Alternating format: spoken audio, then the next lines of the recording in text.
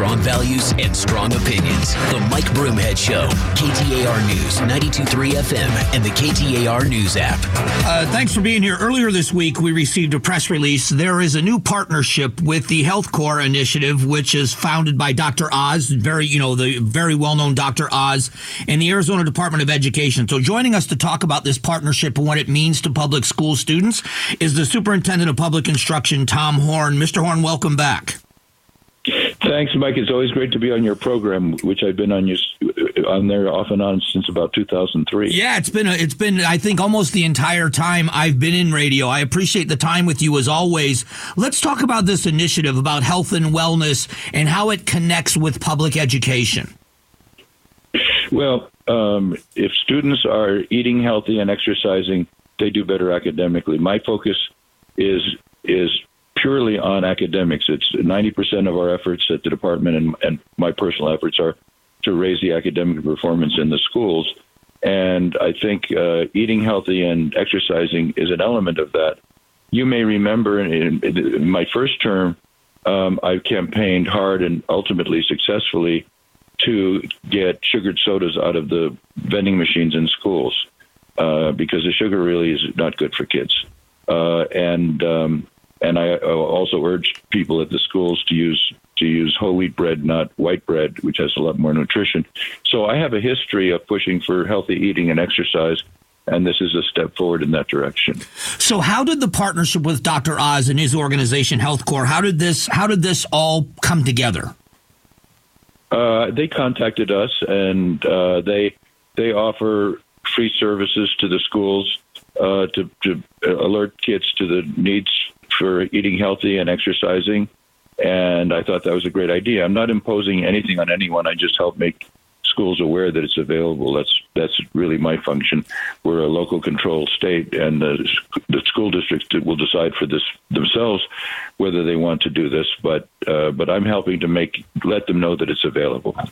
So one of the things that has changed dramatically, even since your first time as superintendent, has been screen time. Kids are spending a lot more time, whether it's gaming or other things, in front of screens and not outdoors and not active. How much of that played a role in this decision? It played a major role, and the chair of the House Education Committee has a bill to make it so that the students can't be looking at cell phones when the teacher's trying to teach them. They can use it for educational purposes or for, emergencies, but not to be distracted during lessons and maybe be being bullied for that part of the day. And I strongly support that bill. Isn't it interesting that, when talks of budgets and things like that come up, it seems like extracurricular activities like athletics or even being in the marching band, which is, hugely physical, is kind of put secondary. Isn't it necessary for this physical fitness initiative to work that we have those have to be thriving in schools, sports teams, the marching band, things of that nature to get kids active and doing things? Absolutely. And I think it plays a major role in academics because students who eat healthy and exercise do better. When one of the other things that I saw is talking about your presence in career in tech. Can you talk about the advancements in that? Yes, we started a commission called the Arizona Education Economic Commission. We got the executives of Arizona's 20 largest companies involved, and we're expanding it to other companies. And we Arizona has great companies, but we have a shortage of skilled workers. That's what the presidents of these companies tell us. So this is a deal. We promise to produce students that have the skills that the companies need. In return, the companies will let our teachers know what skills need to be taught, or they may provide us people to actually teach them.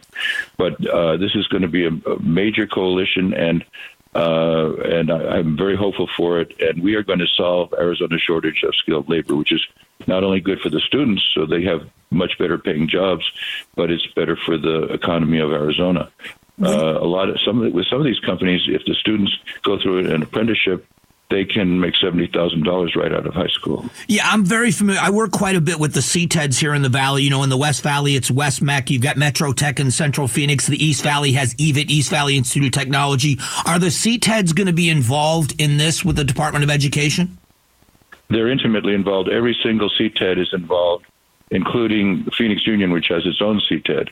So they've been part of the coalition. They're very much involved, and we expect, you know, some of the skills to be taught in middle school and high school, and some of them to be taught at CTEDs. So I want to go back to the wellness part of this, because I know that you have been very focused on test scores and reading and math and making sure kids are making progress, making up for some of the learning loss. Do you believe that some of these health and wellness programs are going to show results in the regard in the classroom and academics? I do. I think studies have proven that, and yes, that is my obsession: is getting better academic results in our schools, and we are totally focused on that. But one of the elements of that is that students eat healthy and exercise, because students who do that do better academically. Is there a cost? Is there a burden to eating healthy? Is it more of a cost burden? I'm not saying it's not worth it, but is it more expensive? Or can you cost effectively change how kids are eating when it's school lunches, especially in schools where free lunches are provided? Can you do it cost effectively? Yeah, it's a little more expensive. That's been one of the things in my dealings with dietitians at the schools. You know, I urge them to use whole wheat bread rather than white bread. White bread is cheaper, and so they do it as an economy measure, but it makes a big difference to the students to get healthy whole wheat bread, which has a lot more nutrition than white bread does. So it's a little more expensive, but it's worth it. So what will this rollout look like, this initiative that you are working together? How long will it take to I know it's going to be available for schools, but how many schools do you anticipate taking advantage of this, and how quickly is it accessible to them? Well, we're immediately making all the schools aware of it, and then it's up to them if they want to do the partnership. Dr. Oz is available. His organization has experience in other states. They're already involved in some of our schools. And so the schools can get started as quickly as they want. Our job is to make them aware of its availability, which we're doing right away. Has there been a positive response to the availability of this program? So far, all I've heard have been positive responses, which is unusual for me. Usually I get into controversies. I don't mean to laugh, but that's a bit of an understatement at times, but it's good to see that everybody seems to be on board with this. I always appreciate the time with you, and I hope that you'll come back, because what I'd like to do is follow up. Let's find out how many schools are doing this, and if you're getting positive results, I think people should know about it. Thank you, Michael. I'm always available, too, even if it's on short notice. If you call me, I'll be available. And you always have kept your word on that, sir, and I appreciate it. So thanks for the time today. Thank you, Mike. All right, that is Tom Horn, Superintendent of Public Instruction for the schools here in Arizona, talking about an initiative that's health and wellness that he believes is going to have a direct correlation into academic performance. And I think he's right, and I hope that it works. Coming up in a moment, we are going to talk about the border. The level of disagreement or disapproval of the handling of the border among Democratic voters is at the highest level it's been ever in this presidency. We're going to talk about the implications of that next. Strong values and strong opinions. The Mike Broomhead Show. KTAR News, 92.3 FM, and the KTAR News app. Hey, if you haven't subscribed to the Mike Broomhead Show podcast, it's very simple to do on any device that you have. You'll never miss a minute of the show. It's the Mike Broomhead Show podcast, brought to you this week by your Valley Chevy dealers. So let's go through some headlines. You know how much I like to do that when it comes to a topic. Democrat disapproval of the U.S. handling of the border hits highest point of Biden tenure, according to a report. We'll get into some of those statistics. Here's another one. The Biden administration failed to vet adults housing migrant children, according to a federal watchdog group. That's very concerning. We're going to get into this as well. Illegal migrant theft groups reportedly target a Pennsylvania town. Massachusetts couple volunteered to host migrants. Four showed up an hour later, and they really knew nothing about it, and they're lamenting that this, Massachusetts, they have a mandatory shelter law, and they've asked people to open their homes to migrants. New York City migrants consume drugs, alcohol in public as crime wave plagues tourist hotspots. Now, I want to be clear about this, and I think if you listen to the show, you know where I stand. But if not, I want to clarify something. I am in no way, shape, manner, or form ever insinuating that even the majority of people that have come to this country illegally are doing drugs and drinking alcohol and committing crimes. But it's an issue. It's a big issue. And it's a big issue because we are not vetting people properly. I want to get back to a couple of these things. By the way, House Republicans are introducing legislation to reimburse Texas nearly $4 billion. That's billion with a B. It's spent to secure the border. It's a federal this is a federal job. Now, for those of you that think that this is a political stunt, that the governor of Texas is doing this as a political stunt, let me explain. Years ago, under the Bush administration, our then governor, Napolitano, a Democrat, she sent the National Guard to the southern border. And then she sent a bill to the Department of Homeland Security for that cost. Now, here's the irony of all of that. She was then, in the not too distant future, she was then appointed Homeland Security Secretary under Barack Obama. After the Bush presidency was over, she was asked to be in that job. That's how Governor Brewer became the governor. She was the Secretary of State. She became the governor and then won another term as governor. But Governor Napolitano sent a bill to Homeland Security, and she then was in a position, speaking of what would be irony, she was in a position as Homeland Security Secretary to write a check for that invoice. Didn't happen. But now Texas is out $4 billion because they're securing the border. Other states are sending guard troops down. They're using the state police to do it. Will they get reimbursed? That's a question. But let's go back to some of this. 73% of Democrats surveyed, 73%, rate the government's handling of the influx of migrants at the U.S. border somewhat bad or very bad. That's Democrats. Now, the reason why that's important is because that's the president's party. If anyone is going to sway this president to make changes in his policy, it's going to be his own party. It certainly isn't going to be people like me. I'm not a fan of the administration. I'm not voting for this president. I didn't vote for him the first time. So he knows he's not going to sway me. So my views are not one he's going to listen to, even if he ends up doing what I would want. It is the people who can sway him and his own party, and that's what's happening. But this other thing, one of the things that the president promised was a more humane treatment of people at the border. None of this is humane. The Biden administration struggled to properly vet and monitor the homes where they placed a surge of migrant children who arrived at the U.S.-Mexico border in 2021, according to a federal watchdog group. The Department of Health and Human Services is required to screen adults who volunteer to take care take in children arriving in the country without parents.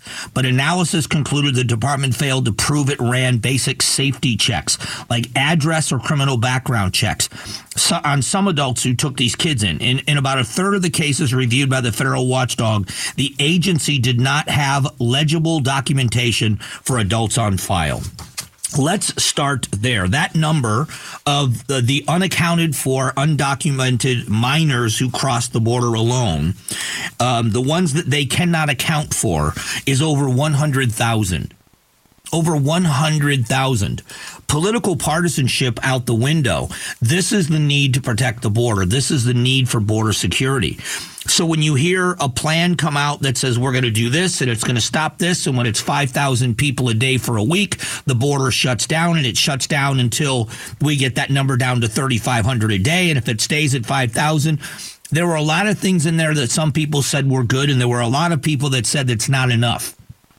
But because it wasn't passed, or at least sent to the House, to the Senate floor for debate, where amendments could have been brought up, they now have given up. And I think this reason, just the children alone, there are two glaring examples of border security / immigration, because they're two different things, issues in this country that are horrible.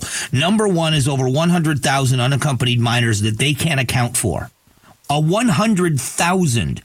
We have a foster program, which should be much better than it is, but thank God for foster parents. Thank God for people that are willing to bring a child into their home that doesn't have the home life that a child needs. But they go through a vetting process, and it's a strict vetting process. And we have, as people in the state of Arizona, a responsibility that to vet those people.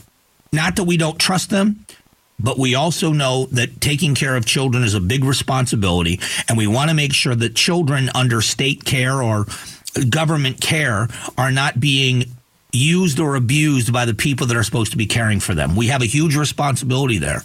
The federal government isn't doing that. The other glaring example of this has to do this has to do with more than just children that are unaccounted for. What about the dreamers?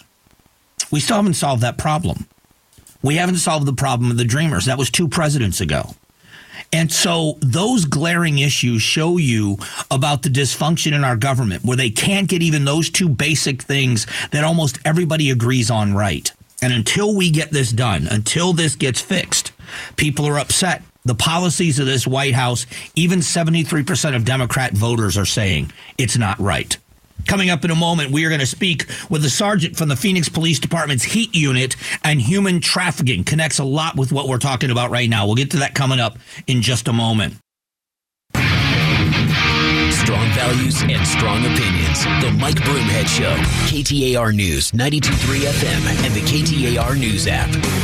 One of the frequent topics on the show has to do with a lot of times children, but human trafficking, sex trafficking, human trafficking, and what a disastrous thing this is and how difficult it is to get people out of it once they're in. But it's been a big focus, and we have big events here in the Valley, especially the WM Phoenix Open, Super Bowl. When major events happen, there seems to be an uptick in all that happening. So to talk a little bit more about this is Sergeant Michael Walter from the Phoenix Police Department and their Heat Unit. Sergeant Walter, welcome to the show.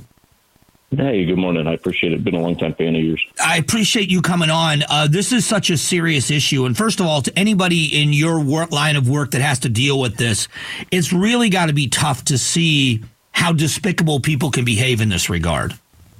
It's definitely a dark topic, but I guess where it's the darkest, you can shine the most light. It's very rewarding. One of the things that I've talked to some people that have worked in this world in the past, and what parents need to know, and I hope you can share a little bit of this, is and someone said this to me that was in your profession, you may have a child that's not looking for trouble, but they guarantee you that trouble is looking for your child. Can you talk about the ways that they are getting to kids no matter what parents are doing? Sure. I'd first start off just to kind of put some of the parents at ease. There's a lot of misconceptions that these traffickers or child sex traffickers are snatching children out of the grocery store or from their local parks. Could that happen? Yes. I mean, there's evil everywhere, but most of these traffickers are targeting your at-risk youth. They're online, where they're basically concealed. But if I had to choose one area that they need to pay really close attention to, would be the internet. Any of the chat rooms, make sure that the parents have their internet browsers locked down with like content filters, and then I would also be checking their phones. Yeah, it's interesting. I've used this analogy. When I had my girls were growing up, we knew who their friends were. We knew their friends' parents so that we can keep in touch with the parents to be just one extra level of security. But then we get Wi-Fi in the house and we turn them loose with a device, and that's when a lot of times trouble finds them. Yeah, correct. You can't control who they're speaking with or who's on the other end of the line. Can you talk about the Heat Unit and what they do, what you guys do? Sure. So we've got 9 detectives, 2 sergeants with 3 civilians and 2 reserve officers. We conduct a couple different types of operations. We try to target the demand for sex buyers or commercial sex through John Ops, which is basically we put undercover officers out posing as prostituted persons and try to arrest the Johns that are soliciting. We target the sex traffickers in hopes that we can stop some of the recruitment beforehand and hopefully recover some of the victims. We also conduct street operations or street enforcement to where our detectives go out and pose as commercial sex buyers. But that allows us to recover most of our juvenile victims that we end up finding out on the street. And it also allows us to provide some of the girls and some of the victims with services. I know that there is a great event that's coming up called the Night of Hope. It's going to be at GCU in their arena. It's going to involve a lot of different people, but it's to raise money and awareness to fight this horrible thing. Can you talk a little bit about the Night of Hope? Sure. It's going to be Sunday. It's February 18th at 5 o'clock in the GCU arena. If people are interested in attending, they can find their tickets at notinourcity.org. This event will allow them to reach out to some of our partners that we work with, like the Arizona Anti-Trafficking Network and Dream Center, Streetlight, ASU STIR, which is the Office of Sex Trafficking Intervention and Research, and all of our groups that we work with will be tabling there, and they can get a lot more information about how they can help. I've been to some of these events, and what you find out is there's a lot of information you wish you didn't have to know. But when you're there, first of all, it is a night of hope. People get such hope out of it because you start to hear stories of people that have come out of that world, that have been brought out of that world because of events like this, and people like you and officers like you. But also the information for people ahead of time to see what could be happening. And I think more than anything else, that awareness of what you can see as an individual, where you might be able to catch something and report it. It's just one more set of eyes out there. Yeah, correct. So what then? You will be there, correct? At the Night of Hope. Yes, I'll be sitting on one of the discussion panels. All right, the notinourcity.org, notinourcity.org is where you can go to get tickets to this event. Anything you would like to say to people out there about what this is and how prevalent this is in our society? I don't want to fill people with fear, but awareness is the key. Is there anything they need to know about human trafficking that you need every parent or every individual to know about it? No, just that it kind of comes down to that old tagline of if you see something, say something. If something doesn't look right, or you see somebody that doesn't necessarily fit the situation, that you can always call us. We'll let us investigate it. All you have to do is just let us know. But if we don't know about it, we can't help. Well, I hope that you will pass along our thank you to the people that work in the HEAT unit, because, again, it's work that is difficult because you're seeing some of the worst in humanity on a daily basis, but it is such valuable work and so necessary in our society. And please pass along our thank you for everybody that does it. And we're going to keep mentioning how people can get tickets and hopefully sell out that building on Sunday. I appreciate it. And I also appreciate all the support you've given us over the years. Thanks. I appreciate that. That's Sergeant Michael Walter from the Phoenix Police Department in the HEAT unit, dealing with human trafficking, just a subject that people don't like to talk about. It really is not a topic that you want to even have to think about. But when you see it once, you can't unsee it, and then you want to try to stop it. And there's been great strides made by private organizations working in partnership with law enforcement to raise awareness. Places like you would think, resorts and the casino resorts here, and where staff is trained in what to look for. They're getting, when I say trained, but they are taught, these are some of the things you can look for and be reporting it. What we've seen online and some of the ads that happen online, it's difficult. It is a very, very big problem. So if you'd like to support this organization or this event, it is notinourcity.org is the website. Sunday evening, 5 p.m., GCU Arena, and you're going to learn a lot. It is a night of hope. You're going to learn a lot. You're going to feel better about the place you live, but you're also going to be made aware of how you can make a difference. So that is very, very important. And a big thank you to Sergeant Walter for coming on. Not an easy job. I have friends that have done this job, and having to deal with people and realizing the depravity that you face at times, and they do that so that they can prevent children and others from being taken into this world. It's a difficult job, and thank God there are people doing it. Coming up in a moment, we're going to talk teen violence in the East Valley, new information on some cases, the death of Preston Lord, and some new cases that have come up and arrests that have been made. We'll get to that next. Strong values and strong opinions. The Mike Broomhead Show. KTAR News, 92.3 FM, and the KTAR News app. All right, if you have not subscribed to the Mike Broomhead Show podcast yet, it's very simple to do on any device you have. You never miss a minute of the show. And the Mike Broomhead Show podcast brought to you this week by your Valley Chevy dealers. Going to shift to the East Valley violence and what's gone on. There have now been over 40 arrests made by Gilbert police since these cases, since February of 2022. They've opened up a new teen violence case. We have new details about the death of Preston Lord. We'll get to that in a moment, but I want you to hear from the Queen Creek Police Chief Bryce as he talked about his department and what's gone on with East Valley teen violence. If you'd asked me this on day one, when we looked at how complicated this case was going to be, I may have had a different outlook because I was nervous, to be frank. I was really scared that this would not come together. And I will tell you, the professionalism and the amazing work that my detectives have done, they deserve all the credit. They have done an extraordinary job. The partnership with the FBI and the help they've given us have really brought this case together. The work that's been done, I am very confident that we are going to get where we want to be. The Queen Creek police are asking for the public's help identifying the owner of a car who was a witness to another incident that occurred near the scene of the Preston Lord assault that ended in his death. So this story, we got this from ABC 15. If you want to check out the story, the car is there. One of the things that happened that was a good thing when these cases started coming to light is when the media started to pay attention to this and word got out, more people came forward. And I know that this sounds strange, but when it happens to you, you don't understand that it may be happening to other people. I'll give you an example in another world. We had the Scottsdale police chief on a couple of weeks ago in talking about an uptick in home burglaries, and they believed it fits the same MO as a ring of South American burglars coming to this country and what's called crime tourism. And it fits the same pattern as that when it happened back in 2019, 2020, I think is the time frame.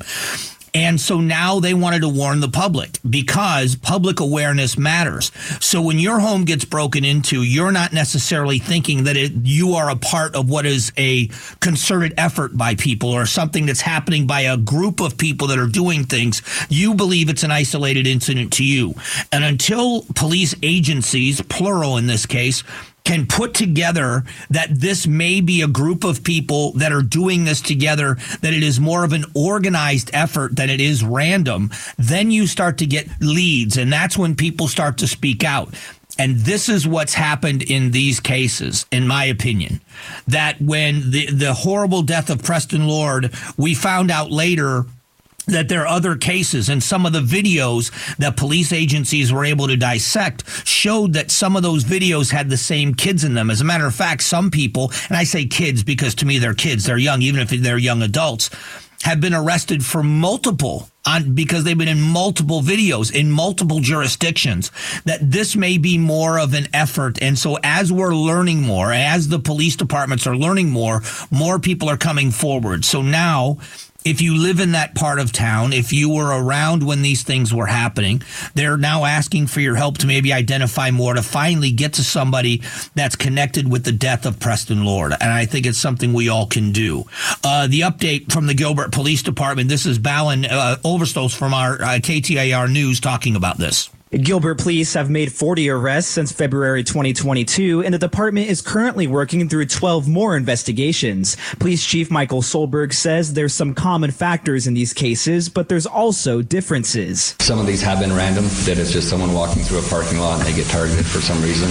In other cases, they know each other, they have a beef with each other for one reason or another. He says we'll learn more about what's driving youth violence in the Southeast Valley when the investigation to determine if the Gilbert Goons are a criminal gang concludes. None of these cases involve the death of Preston Lord, which is being handled by Queen Creek Police and Maricopa County prosecutors. Balin Overstoles, KTAR News. Here's the other side of this, though. One of the stories is that one of the cases tied to a principal in the Chandler Unified School District has been turned down by prosecutors. Prosecutors have not said much. They say it's their policy not to comment on cases that involve juveniles. The parent of the person that was attacked is very upset that nothing is being done. And the quote is, "Where do you go for justice?" And I understand the parent's frustration.